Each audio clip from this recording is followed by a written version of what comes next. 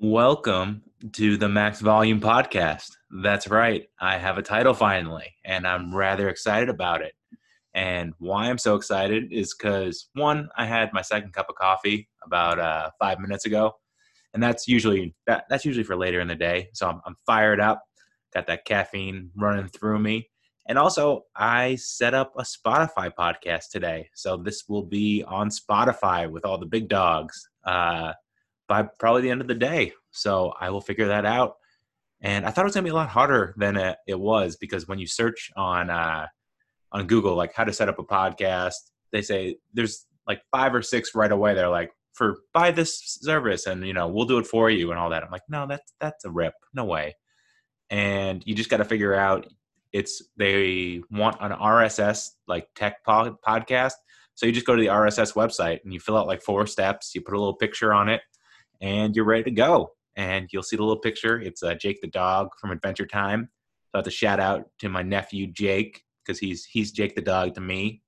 And the name Max Volume, I mean, it sounds more like it would be for like a heavy metal or like a loud EDM kind of podcast. But my name is Max, obviously. I think it's a little clever. And I had a talent buying agency in like 2011 where I bought a bunch of EDM shows for this club I was promoting for. That's right, I was the worst human alive. I was a club promoter. Them and what's it called? Basically them and devils are the worst, or Satan. I mean, those are the. I mean, in the circles of hell, club promoters are low. But I had fun.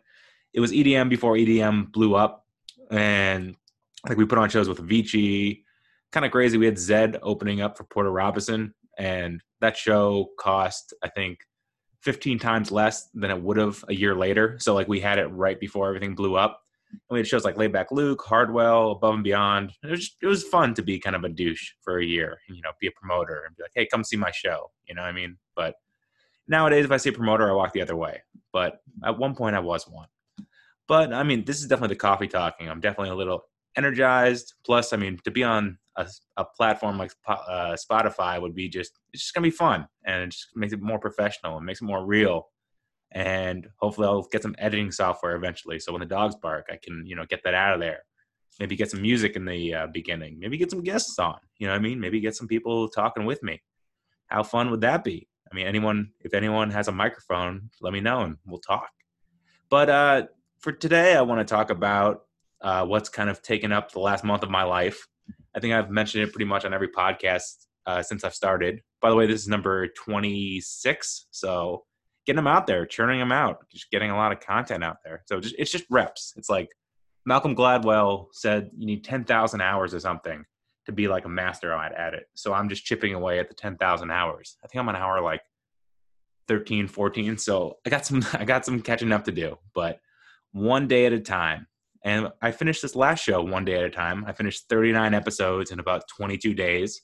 And it was the NBC horror gore fest that was Hannibal, based on Hannibal Lecter's from the books and also from the movie Silence of the Lambs. It was canceled after 3 seasons from 2013 and 2015. They had an idea. Brian Fuller, the creator, had an idea for 7 seasons. And it still might happen because they just released it on Netflix. And that's, why I saw it. Netflix is like genius about this. They buy products that people loved and like, well, why did it go away? And then people get obsessed and then they create it again. And they did that with Lucifer. And they're probably going to do that again with this, I hope. Because, I mean, I could watch 4 more seasons of this in 10 days. Easy. So, I mean, first off, Brian Fuller just had the huevos to attack a character that has already been done to perfection. Silence of the Lambs and Anthony Hopkins as, Hannibal Lecter. He won the Academy Award. It was like, it's on the Mount Rushmore of scariest guys in movies. It's him, the Joker, Anton Segura, and I don't know who the fourth is, but those 3 are at the top. Kind of crazy. If you look at Anthony Hopkins' performance in Silence of the Lambs, he doesn't blink once during his entire, I think he's on screen for 24, 25 minutes. But like he kept making sure that they would have to do a retake if he blinked once, because he wanted that intensity and that kind of like soullessness behind Hannibal Lecter. So, I can't believe they attacked this again and did kind of a similar telling, but they changed it enough. And Mads Mikkelsen, who plays him, just did such a phenomenal job that it didn't feel. I mean, it felt like when Heath Ledger took the Joker, and you're like, there's no way, Jack Nicholson did it perfectly. It's like, well, you can do a different version, and you can do it well. So, I mean, I guess you can attack anything, and you can just change it up a little bit and make it your own. And they told the prequel story of Hannibal Lecter, which was really smart. I mean, they didn't do the whole Clarice story because that was done. I mean, that movie, everyone knows Silence of the Lambs, Buffalo Bill. Everyone has the voice. My friend Morris always does the Buffalo Bill voice. I think everyone of an age, like everyone like 29 to 45 knows the Buffalo Bill voice. I can't do it, so I'm not going to do it. But maybe I'll have Morris do it, and it'll be like a sound bite where I can press it. But they're telling the story of Hannibal Lecter and Will Graham in Baltimore. And Will Graham is a profiler for the FBI. And he's kind of like the exact opposite of Hannibal. And they just have this weird connection that kind of ties the whole show together and keeps it going. At first, you're like, oh, no, is this going to be another procedural? Is this going to be like a CSI Miami where it's like, my God, they mutilated the body. And you have David Caruso just taking his sunglasses off. And like, it's hyperized, cool CSI, like, oh, he left a speck of dirt here, and this is why he did it. It's like, no, this is more horror actually than it is a cop show. The show is gross. I mean, you are talking about Hannibal Lecter, who, spoiler alert, I mean, if you don't know this, I mean, you've been hiding under a rock. Like, Hannibal's a cannibal. Hannibal the Cannibal. He's a man-eater. He's like Jeffrey Dahmer, the people nommer. He likes a good rack of you. You know what I mean? So he's a world-renowned surgeon who turned into a psychiatrist. And it's weird. He's kind of appealing as a character. There's something just charming about him. And it's like he has this godlike intelligence and manipulation skills. In the show, they establish he has endless money because he's tricked some of his patients to leave their estates to him just because he's that good at what he does. And he only sees patients that are like really psychologically damaged. And I think he kind of pushes them into more chaotic situations just to see what happens, just because he's kind of a fully formed and unchanged character. And he only does what amuses him or what itches his curiosity. He kind of doesn't care what you think, or he's never going to see your side of it. He's just like, this is how I am. This is who I am. People are delicious. People are cows, or people are sheep. And I'm allowed to do what I want because I'm on a higher plane. It kind of reminds me of the snake from Adam and Eve. He just seems kind of above it all. He's just kind of playing with us. He's playing on like a different plane of existence. And there's something, I don't know, there's something like sexy and just empowering about that, because we all have self-doubt and we all have insecurities. And, like when you're out, you're like, why is everyone looking at me? Or if you hear like people laughing at the next table, you're like, are they laughing at me? I hope they're not laughing at me. Like, is my shirt untucked? Is my butt sticking out? But I don't think Hannibal thinks like that. Hannibal looks at the next table and he's like, lunch. He's like, those thighs look good. It's like, oh, that's good quad meat. Or he's licking his lips, looking at your calves. And he's just got an unwavering view that's above it all. Like I said, he's better than everybody. He's deviously tricky. He's just a trickster. And also, I mean, like his refinement and culture. I mean, he's got the Hermes ties on. He's got these suits that no one else could pull off. He's got like the big Windsor knot for his ties. His psychiatric office is just, it looks like a 1920s billionaire. It looks like the Rockefellers would have bought that for him. And he's driving a Bentley. And I mean, his kitchen is just minimalist, beautiful, but like there's like a lot of, he's growing his own fresh herbs there, and it's just like marble everywhere and elegant. And when he travels, he goes to like the best places in Florence. And I mean, food wise, there's just caviar and like Wagyu everywhere. And it seems like there's no limit to the expenses he has, or kind of the amount he enjoys himself. And he's always in control, and he's always calm. And he's never really, I don't think he's ever audibly laughed on the show. I mean, he smiled or smirked kind of, and he's never really asked someone a question where he didn't know the answer. Like he's always 9 steps ahead. Like, he's playing 14-dimensional chess while we are playing tic-tac-toe and chalk. It's like and the people around him are not slouches either. These are the behavioral sciences wing of the FBI. and just really smart leading professors and psychologists. And he's just better than everybody. And I mean, like when he drinks, he only has the best wines, his food preparations. I mean, it's just, there's just something alluring about a fully formed monster. It's like going to the zoo when you're watching a great white shark devour a seal. You're like, there's something amazing about that power and unrelentingness and kind of just that natural progression of an apex predator.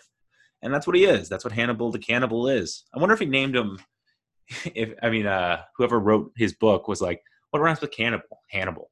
I mean, I don't know many Hannibals either. I wonder, that name doesn't seem to be very popular ever. And obviously not anymore because of that connotation. I know Hannibal Buress, the comedian who's on the Eric Andre show, but that's about it. Do any of you know a Hannibal? If you do, let me know. I'm curious. I'd like to interview them and say, like, were their parents dedicated to the Hannibal Lecter, or were they not thinking, or did they not know that Hannibal Lecter existed? I want to know. So if there's a Hannibal out there, you let me know.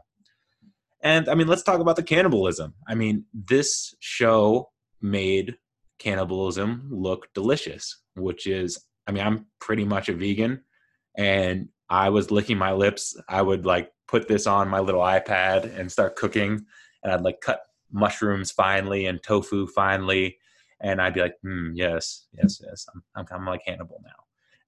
And I guess they consulted a chef, Jose Andres, who's like a top level Michelin star rated Beverly Hills chef, for like the best use of each body part and like all the.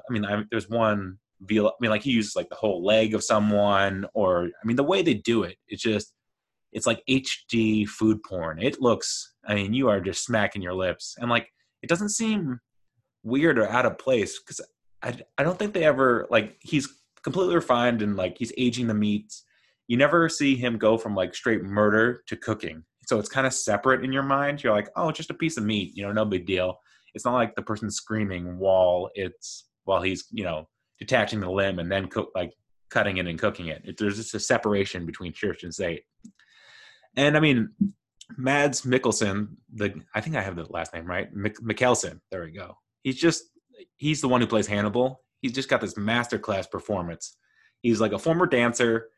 He wasn't an actor till he was like 33, 34. He was just a professional dancer before then. And if you want to look up just elegance, just search him dancing on YouTube. And he's, ballet trained, backflipping. He's got those, elegant, he can get on his tippy toes. And he's a Bond villain from Casino Royale. He's the guy at the poker game with the crying bloody eye. And he just has this tight, chiseled Norwegian kind of face. And he's got like a taut body that's like a ballerina murder deer. And he's always simmering below the surface. He's kind of just, it's like watching a duck.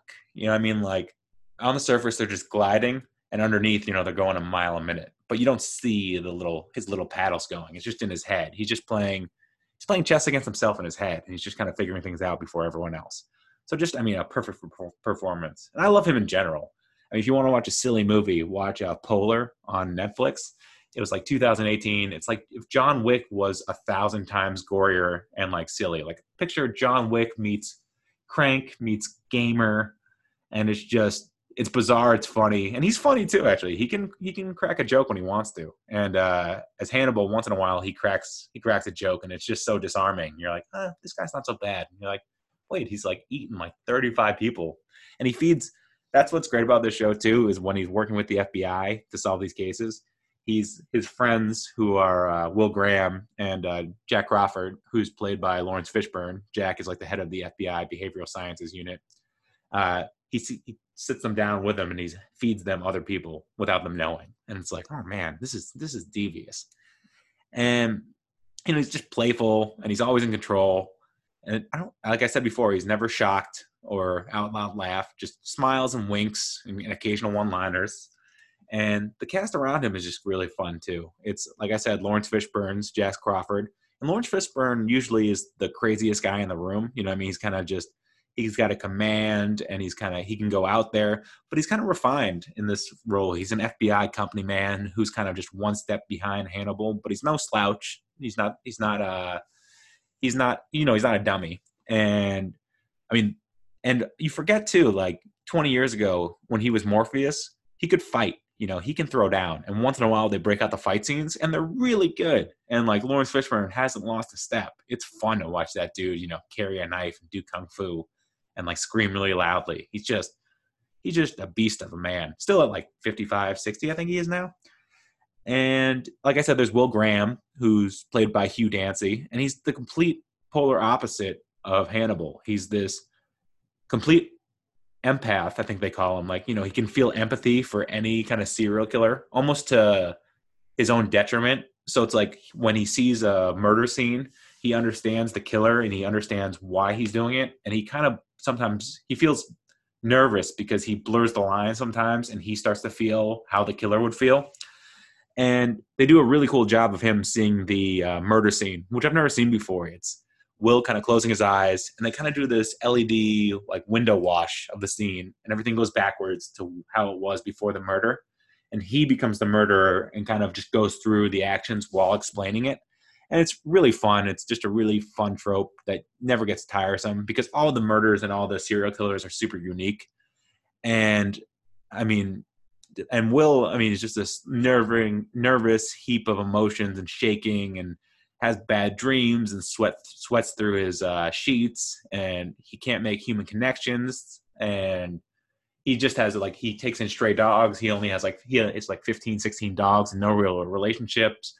And you can tell him and Hannibal, they're both sailors that recognize another sailor in the night. They know there's something connecting them, and they're not sure what it is, and they're both curious to kind of dance around it and see. They just can't get away from each other no matter where they are. And the show is really smart too, because it doesn't show the tragedy of all the death and murder. It's not like you see the families afterwards, or you see the life that Hannibal took, like who that person was before. So like all this endless death, it's not. It's in this little like niche world that's dark and dreary. It makes sense. So, and then you got other characters too. You got Dr. Alana Bloom, who's a psychiatrist who is kind of in a love triangle between Hannibal and Will, which is fun. Gillian Anderson from X-Files fame is Dr. Bedelia, who is Hannibal's psychiatrist. And she plays that kind of refined. Everyone in this show plays that refined, kind of dry, like, oh, indeed, yes. Well, have you thought about it this way? To kind of explain away terrible stuff. And that's what makes Will Graham's character kind of refreshing, because he's the only one who's like seriously affected. He's like, bro, someone's eating people, and someone's like making art out of murdered body parts. Like, this is messed up. And everyone else is like, well, the psychology behind it, Dante's Inferno. Yes, quite. So, it's a nice contrast, but I think it's fun that everyone has that kind of nihilistic view. Like, they're so jaded. And no one comes out clean either. Everyone is either at some point shot, stabbed, tortured, kidnapped, all that kind of stuff. And they have a great list of just like excellent actors who are in for 3 or 4 episodes. Like Eddie Izzard, who's, if you knew, he's a great drag queen comedian, really funny. He's Irish. He plays Dr. Abel Gideon, who's just a psychotic, murdering doctor who doesn't know his own identity. And he'll kill people, take their hearts out, and string them up like Christmas lights. And him and Hannibal have this weird relationship about eating. I'll leave it at that. But Dr. Abel gets a bite of himself. Let's just put it like that. And if you remember Michael Pitt from Boardwalk Empire, he was Jimmy. Is that his name, Jimmy? He was Nucky's in number 2. He was also on Dawson's Creek. He was one of the first boyfriends of not Katie Holmes, but the other chick. I can't remember, but he's just this weird, cool character actor, and he plays this bizarro slaughterhouse billionaire named Mason Verger. And he talks like this, and he's like, "Oh, Papa would tell us to stab the pigs and check the fat." And he's like, "This dude is on Mars," and you just love it. And spoiler alert, but who cares? He gets his face torn off at some point, and he has like facial reconstructive surgery, and he starts talking like this for like, it's like the Bane voice almost. It's like the insane billionaire with a hair lip kind of thing. And it's just so much fun. This show spares no expense. It goes to like 13 out of 10 on everything. And that is defined by the violence of the show. Like, my God, the violence. It is I can't believe this show was on NBC because it is, even for HBO would blush and be like, I don't know if we can put this on. Because, I mean, apparently, I guess Brian Fuller figured out a loophole with like the FCC and regulations. So if you have blood being darker, like almost black, and low lighting, you can make more grotesque things on network cable. Like they kind of they like decide it's not suitable for TV if there's like a lot of light on it and if it's like bright red blood. So if you make it darker, apparently you can do whatever you want because there is some gross stuff. This is nightmare fuel of a show. And I'm kind of squeamish for that stuff. And somehow they do it in such an elegant HD kind of beautiful way that it's almost artwork. You're looking at like a Jackson Pollock or a Picasso of death. And you're like, okay, you know what I mean? Like it's refined and beautiful enough and they put enough time and effort that I'm going to go past the gross. Like there's one, I mean, I'll go through a few of them. It doesn't matter. Every time you see them, you're just like, you're shocked. It doesn't matter if you knew beforehand. One murderer has mushrooms growing out of his dead bodies in the ground. And like, there's just like mutating mushrooms at like hundreds of them pouring out of these dead bodies. Someone stitched a bunch of people of different skin tones together to make a giant eye of humanity in like a corn silo. Like if you look at it from above, it looks like a giant eye made from people stitched together, dead bodies stitched together. Like there's children murdering parents from a cult. Like they're just in a cult. There's bodies mutilated to look like a giant heart. Like the body was like put on display and looked like a giant beating heart. People's lips get ripped off and you see it. And there's multiple people burned alive. Multiple. There's oxygen tent explosions. There's bodies buried inside animal wombs. I'm not kidding. I can't even, if someone said, think of the grossest stuff that couldn't be on TV, I don't even know if I'd get there. And I think I'm pretty creative. There's bodies played like classical instruments at the opera. There's totem poles made of human remains. Like they sawed off the body parts and Tetris put them back together to make like a totem pole. I mean, there's self-inflicted face eating while on psychotropic drugs. I mean, it goes on. I mean, this is not even the worst of the list. It can go on and on and on. And for some reason, it's watchable and it's fun. And I don't know why that is because it is, they spare no expense. Maybe because it's so grandiose and it's so over the top that there's some levity and lightness to it, even though they don't really put that in there. I think they maybe like subliminally are just rubbing your head and being like, it's okay. It's okay. This is okay. This is just in Hannibal's world. Don't worry about it. And I mean, the show, like I said, it never shows anyone outside the circle of the FBI. So Hannibal and all the chaos is normalized. It's smart. And I love that it's also not locked into one location or one plot. They're willing to like go to Italy. They're willing to have some of their characters on the run, to arrest some of their characters, for some of their characters to be sleeping together, for some of their characters to, attack other ones. I mean, they don't care if they're spending a few episodes in the clinic for the criminally insane. They're not tied to any one thing. So it feels like anything could happen any episode. It's like, okay, we're going on a 4-episode journey to Florence, Italy, or like this episode's going to be in a cabin in Minnesota. You're like, all right, that seems realistic. So they can do anything, and they do. They keep you on your toes. And it's just a fearless show, and I like that. So, I mean, like, take risks. I mean, this show takes a lot of risks.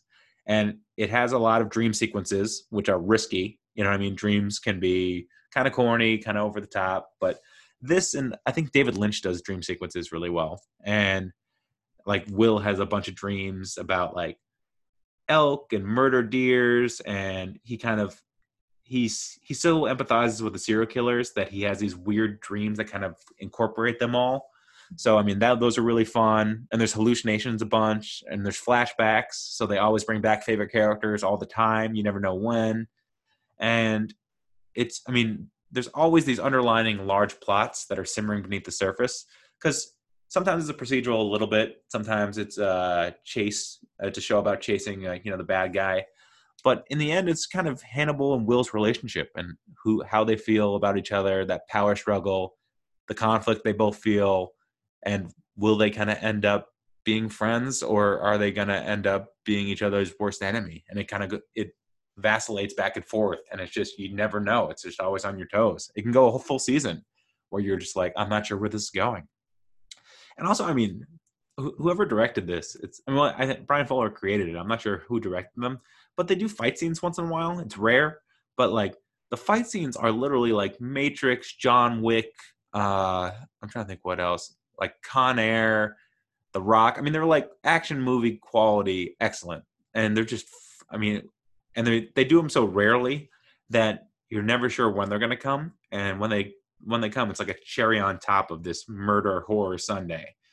So I mean, hopefully they end up finishing the last 4 seasons. I think it's number 8 on Netflix right now. So I think that people are gravitating towards it, and hopefully, I mean, Brian Fuller has definitely said like, "Yo, I want to do the last 4 seasons. So like, let's get on this." And I have a feeling it's going to, and I can't wait because I didn't think I had a craving for this, but I didn't. I mean, who would have thought it? It's like, hey, this vegan wants to watch a show about cannibals, and it's really firing him up. So if that does this to me, imagine what it does to you, you meat eating carnivore. So until next time, I'll just say bon appetit.